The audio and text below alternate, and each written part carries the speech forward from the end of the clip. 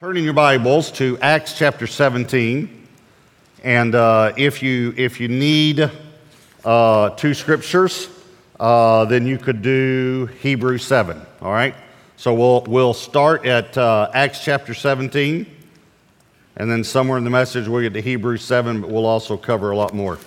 I think this will be the last message in the series Jesus. Next weekend, I know I'm going to preach a special Mother's Day message.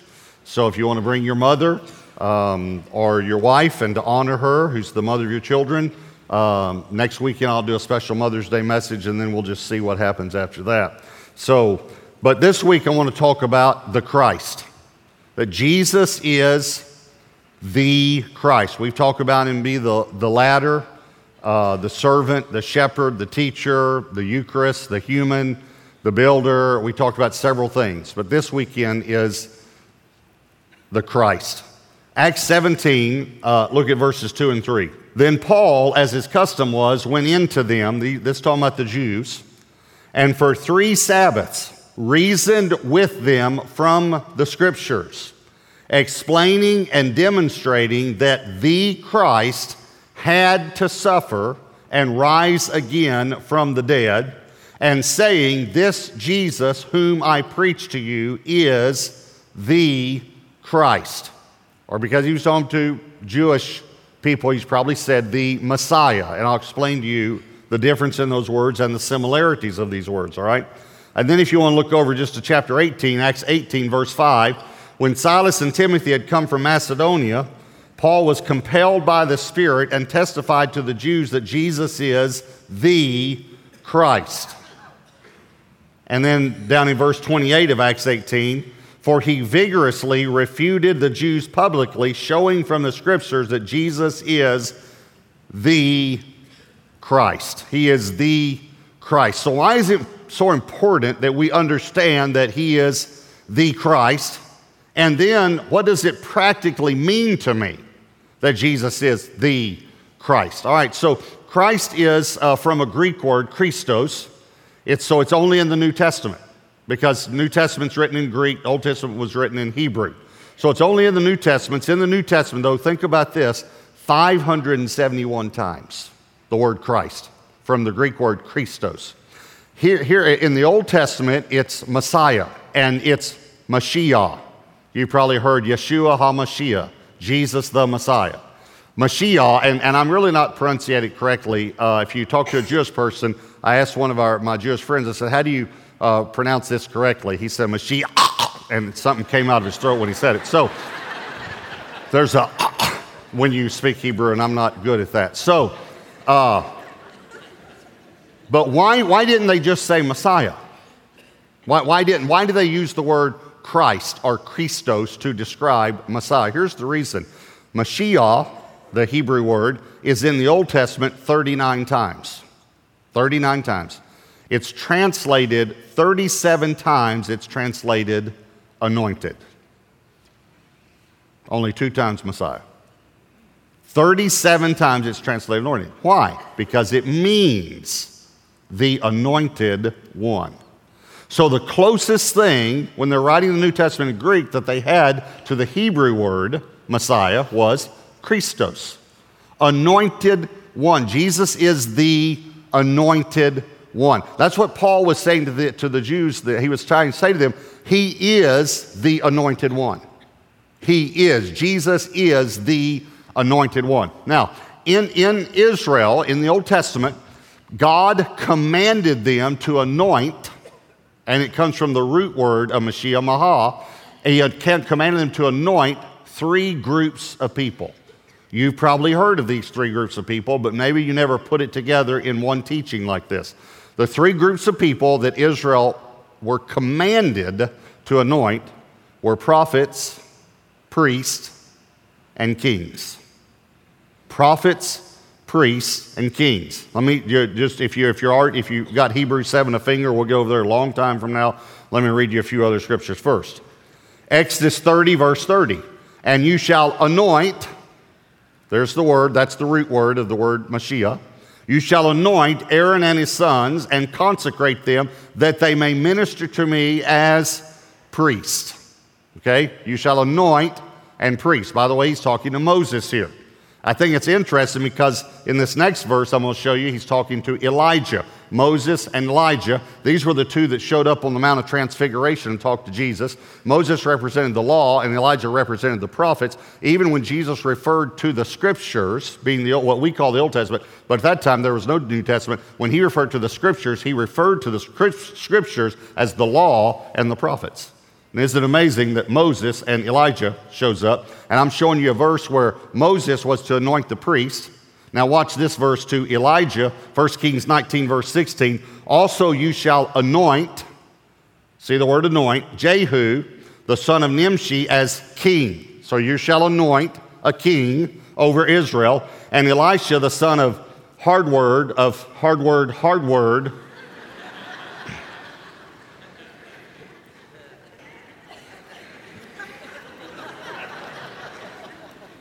I just thought that was easier than making a fool of myself. So,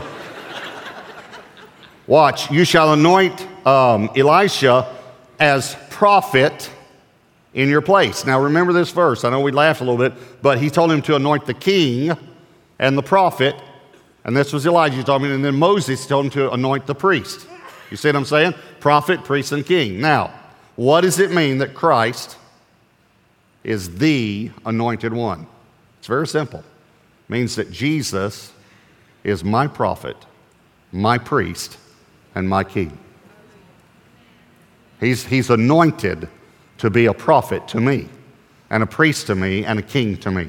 And let me just show you, so you have no doubt, Scripture again referring to Jesus, who we know is the Messiah, as prophet, priest, and king. All right?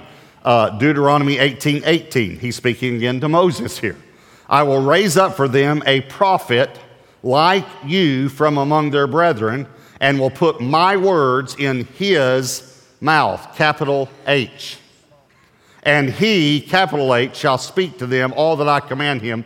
And by the way, we know this is Jesus because Acts 3 quotes this verse and says Jesus is the fulfillment of this verse. So he says, I'm going to send the anointed one day, a prophet. I'm going to send a prophet, and we know it's Jesus. So there's Jesus as the prophet, prophesied in the Old Testament. Here, now watch priest and king, talking about Jesus again from the Old Testament. These are messianic scriptures in the Old Testament that prophesy that Jesus is the Messiah, the Christos, the anointed one. Zechariah 6:13, yes, he, capital H, shall build the temple of the Lord. Obviously, Jesus is the only one that can build the church. He even said, I will build the church. He shall bear the glory and shall sit and rule on his throne. That's a king. A king sits and rules on the throne. So he, Jesus, capital H, shall be a priest on his throne, and the council of peace shall be between them both. You see it? So here's what's so wonderful about this. Jesus is the Christ. He is the anointed one. And so God has these foreshadows all through the Old Testament, and these foreshadows are three groups of people, prophets, priests, and kings. He says, I want you to anoint the prophets, I want you to anoint the priests, and I want you to anoint the kings. They don't even know why, but God knows why. He said, because one day I'm going to send you the prophet, I'm going to send you the priest, and I'm going to send you the king. He's coming. So, prophet, priest, and king. So I'm going to ask three questions, but the answers are my 3 points, all right? So my first question is, what does it mean that Jesus is my prophet? And here's the answer, which is point 1. It's real simple. It means I can hear God. In other words, I'm going to take a theological understanding here of the Messiah, and I'm going to break it down to something extremely practical that you can walk out of here with. What does it mean that Jesus is my prophet? It means I can hear God. Now, I'm going to say this again because that was not that exciting to you. But if you think about that for a moment, with your family, with your children, with your job, whoever your spouse is going to be, whatever financial situation is, let me tell you some good news. You can hear God. That's really good news. That is very, very, very good news. And you don't have to have someone else hear God for you. Now, I believe in counsel godly counsel. I believe in making sure it conforms to the Word. I believe in making sure we have peace in our heart. There are all sorts of confirmations and steps that we go through in hearing God. But I want you to know something. You can hear God under the new covenant because Jesus is your prophet. Jeremiah 31, verse 34, speaking of the new covenant, says, no more shall every man teach his neighbor and every man his brother, saying, know the Lord. Now, I love this. For they shall all know me. They all shall know me. Now, I really like this part. From the least of them to the greatest of them, says the Lord. For I will forgive their iniquity, and their sin I will remember no more. I just want you to know that the benefit is the forgiveness of sin and knowing the Lord, and it's from the least to the greatest. So if you think you're the least, which you're not, but if you think you are, you get the same benefits. Just coming to Jesus, you get to know God, and you get your sin forgiven. And because of that new covenant, then we can hear God. God doesn't have to speak to us through someone else. He speaks through His Son. Jesus is my prophet. I can hear God. John 10:27, Jesus said it this way, my sheep hear my voice. Now I'm going to tell you something that might actually shock you. You do not have a hearing problem. As far as I could just see some guy. What did he say? Okay. I don't mean physical, okay? All right. I mean spiritually. You don't have a hearing problem. And God doesn't have a speaking problem. Let me tell you what the problem is that we have. A recognition problem. Sometimes we don't recognize that God is speaking to us. And the reason we don't recognize His voice many times is very, very simple to overcome this. Let me give you a thing. Well, I just told you, Debbie and I this weekend celebrate our 35th anniversary. Okay, let me tell you a story. You tell me if you think this is true. Okay? Debbie called me on the phone last week and said, hey, and I said, who is this?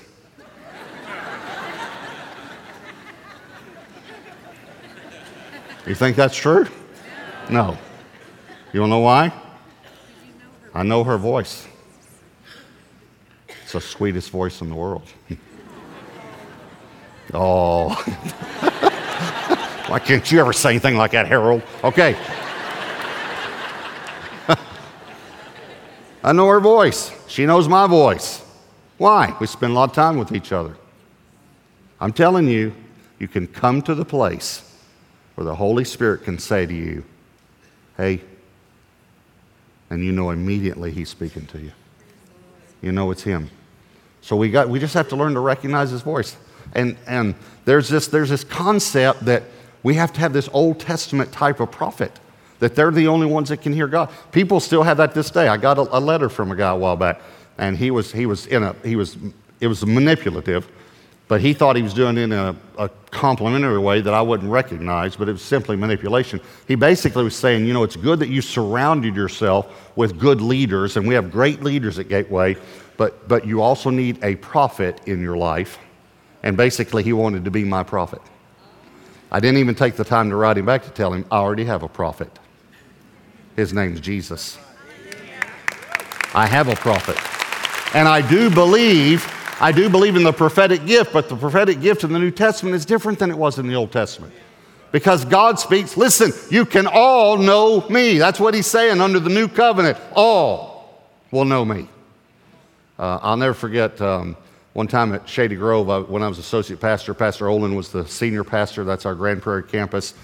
This guy came up afterwards, and we could tell he was, messed up, And I don't mean in a mental way. I mean spiritually. There are a lot of, let me give you the theological term, kooks. That's a Greek word, kooks. That's plural. The singular is koukos. So anyway. So there are a lot of kooky people. I don't know if you've met them, but they're kooky. So he came up and he said to Brother Earl, he introduced himself. He said, I'm a prophet, and I have a word from God for you. And Pastor Olin, mild, meek, humble. I've never seen him respond this way, but he recognized this guy's spirit wasn't right. And he said to him, no, you don't. And the guy said, yes, I do. Pastor Olin said, no, you don't. You don't have a word for me. He said, let me tell you why you don't have a word for me. He said, let me ask you a question. Am I a pastor? Am I a pastor? And this guy said, yes, you're a pastor. And Pastor Olin said, am I your pastor? Because he knew he didn't come to the church, and he probably was one of these floaters that just kind of floated around trying to get attention, you know. He said, am I your pastor? And the guy said, well, no, you're not my pastor. And Pastor Olin said, well, you might be a prophet, but you're not my prophet.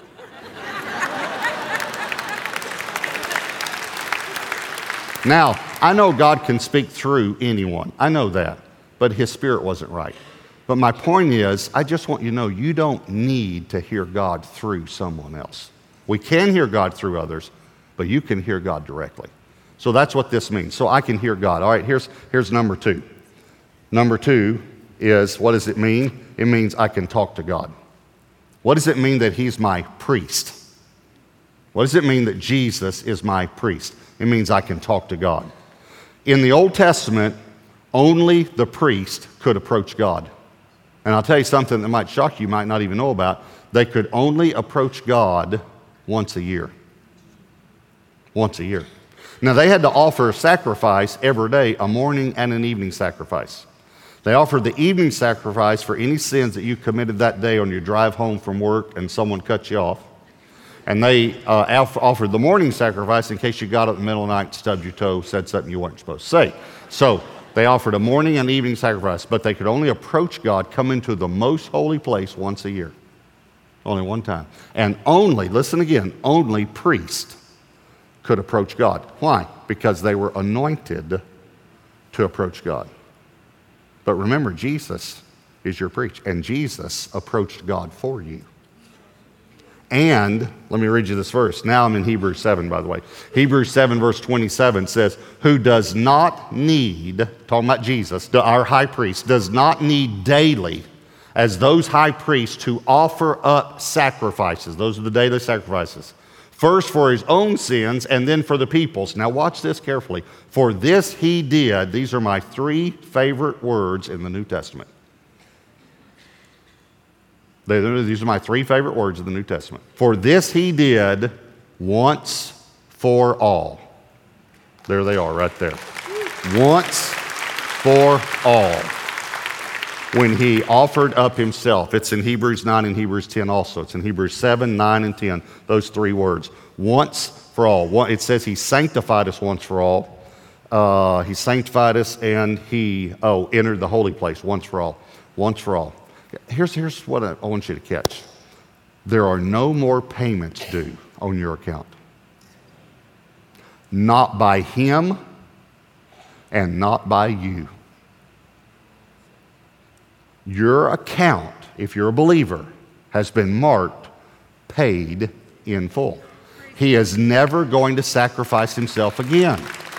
He did it once for all. So that means, according to this, watch this, Hebrews 4:16, let us therefore come boldly to the throne of grace that we may obtain mercy and find grace to help in time of need. Okay, if you ever have a need, not only do you get to go to a throne of mercy and grace, but you can go boldly. Because Jesus is our priest and he's cleared the way for us to go, we can go boldly to the throne of God. So you can talk to God about anything, anytime, anywhere. That's what I want you to know. I can hear God. Jesus is my prophet, so I can hear God. He's my priest, so I can talk to God. This is such a better message than you think it is. This is so good. You don't have to clap. I'm just saying this is good. I can hear God. Is that not exciting? I can hear God. And I can talk to God about what I'm going through. I told you years ago about with Deb and I, after we first got married and started having kids, the only luxury we had was we bought this little hot tub. And when I say little, I mean little. It plugged into the 110 outlet, okay? You didn't have to have the electrician come out like you do now for them. I mean, it plugged into a regular, 110 outlet. And we would sit in that hot tub every night when we get the kids to bed.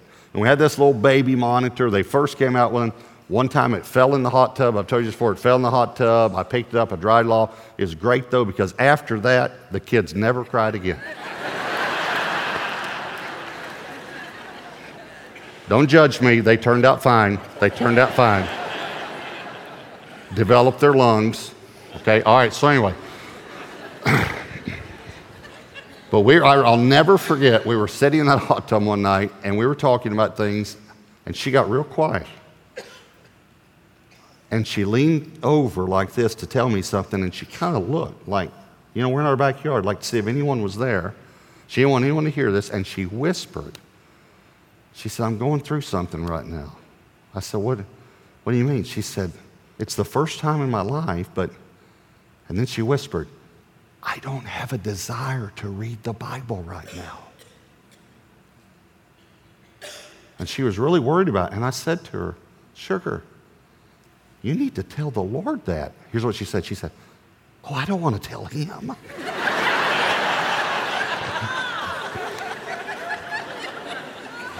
I said to her, he might have just heard you say that. And of course, then it dawned on her. I said, Sugar, he knows your thoughts. And we all go through that. You just tell him. You just tell him. You know what I've been telling the Lord since January? I'm going to share at the next habitation. I hope you can come. I've been telling the Lord since January, I want to have a personal revival. I want to fall more in love with you than I've ever been. And it's amazing what's happening in my heart. Because I'm telling him, I need this. And he's saying, okay. So I can hear God, I can talk to God. So what does it mean that he's my king? Here's number 3, I can walk with God. I can walk with God. That's what it means. Because he's my king. Listen, think about this. We all want to walk with God, right? We all want to walk with God, but we have these things, right? Okay, I can overcome those things because he's my king. He's the King of kings. Revelation 17 says it this way, verse 13. These are of one mind, and they will give their power and authority to the beast. These will make war with the Lamb, and the Lamb will overcome them, for he is Lord of lords and King of kings. Okay, he's the king, but he's not just the king, he's the King of kings. Okay, I want to say something. This is a theological statement, but I'm going to say it in such a way that it's a truth that I hope you catch this, and I hope you never, ever, ever let go of this, all right? Listen very carefully to me. Satan is not Jesus' counterpart. Many people, they would never say it, but in their mind, they kind of think the Father's up here and Jesus and Satan are battling it out. Listen, Jesus is not doing battle with Satan. We battle Satan and the demonic forces. He has already done the battle and won. He's not battling him. He made a public spectacle of him, and he disarmed him, and he destroyed all the works of the devil when Jesus came. He's not battling him. And you need to know, Jesus is the creator. Satan is the created. If Satan has counterparts, they are Michael and Gabriel. Michael, Gabriel, and Lucifer are created angels. Never, never put Satan on the same level with Jesus Christ. Here's something else to think about. Jesus is the king. Satan is the prince. He's the prince and power of the air, the Bible says, and he's the prince of darkness. Okay, he's a prince, but he's not a king. And even if he was a king, I know the King of kings. Jesus is the king. All right, let me give you one illustration. There's so many, as you know, I love the Old Testament. So many things in the Old Testament that come alive in the New. But let me give you an illustration. And just think of what this represents, okay? In the Old Testament, there's a king we're all familiar with, King David. King David one day said, is there anyone left from the house of Saul that I can show kindness to? Saul was the king before him. They said there's one left, Mephibosheth. A guy named Mephibosheth. Let me say it again, Mephibosheth. Mephibosheth, okay? The reason I say that is I have a pastor friend, and he would let the young preachers preach on Sunday night, and one of the young preachers preached a whole message on Mephibosheth. It would have been better if he had said hard word, all right? So Mephibosheth. When you think of Mephibosheth, most of you probably, if you've been in church a while, you've heard of Mephibosheth. What do you think about when you think of Mephibosheth? He was lame, right? Okay, he was not born lame. A lot of people miss that scripture. He wasn't born lame. When Saul who was his grandfather, and his father Jonathan, when Saul and Jonathan were killed the same day in battle, word came that they had died in battle, so his babysitter picked him up and took off running with him to hide him from David, who had already been anointed to be the next king. And while she's running, she dropped him, and the Bible says he became lame. Now, what that means is that one or more of major bones in his legs were broken, could not be repaired. So he could never walk again because of science at that time couldn't fix that. So he was lame for the rest of his life. Now, I want you to think about this. When he's watching the other kids play, when he can't run, when he has to be carried everywhere he goes, when he asks why, one reason, David. He believed that David hated him and wanted to kill him. He was hiding in a town called Lo-Debar, which is it's not on the way to anywhere.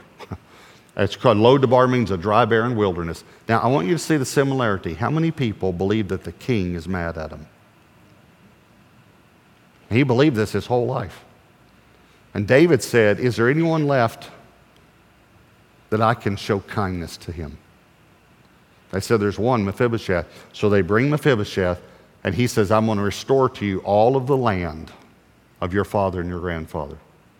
And I'm going to make you my own son, and for the rest of your life, you're going to sit at the king's table, and you're going to be a king's son. Mephibosheth says this, who am I? Such a dead dog that you would do this for me. Now, David did not answer that question, but we know the answer. If he had answered, if he'd have verbalized it, this would have been the answer. Mephibosheth saying, what have I done to deserve this? Here's the answer. What have you done? Nothing.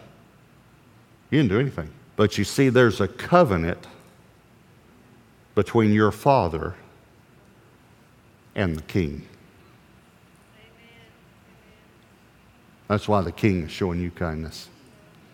See, a lot of people believe that on the cross, God made a covenant with us. But God didn't make the new covenant with you because you couldn't keep it. He made the covenant with the king. The Father made a covenant with the king. And we believe it, and we get in on it. And because we believe in Jesus the Christ, the anointed one, all we have to do is believe. When we believe, he becomes our prophet, we can hear him. He becomes our priest, we can talk to him. And he becomes our king, we can walk with him. I want you to bow your heads and close your eyes. I want you to just take a moment, and just like we do every weekend, and just say, God, what are you saying to me? What are you saying to me right now? Are there some areas that you need to talk to God about in your life? Maybe you feel like Debbie did. I don't want to talk to God about this. He already knows. He just wants you to talk to him about it. You can tell him honestly that you're struggling right now. You can tell him that. He's okay with that. Are there some areas that you need to hear God? You need a word from God. You can talk to him about that. Are there some areas where you're struggling that you need victory in? You need the king to come in and kick a prince out of your life. We want to pray for you. No matter what you're going through, if you're going through any type of difficulty, every campus, every overflow room, if you're going through any difficulty, then in just a moment we're going to have one more worship song, and when we stand up, you just slip to the aisle, come to the front of the campus or the front of the room where you are, and let us pray for you. Just let us pray for you. We want to pray for you. If you've got a difficulty, swallow your pride and come ask for prayer. Let us pray for you, all right? Holy Spirit, I pray you'll draw every person at every campus who needs prayer right now. In Jesus' name, amen.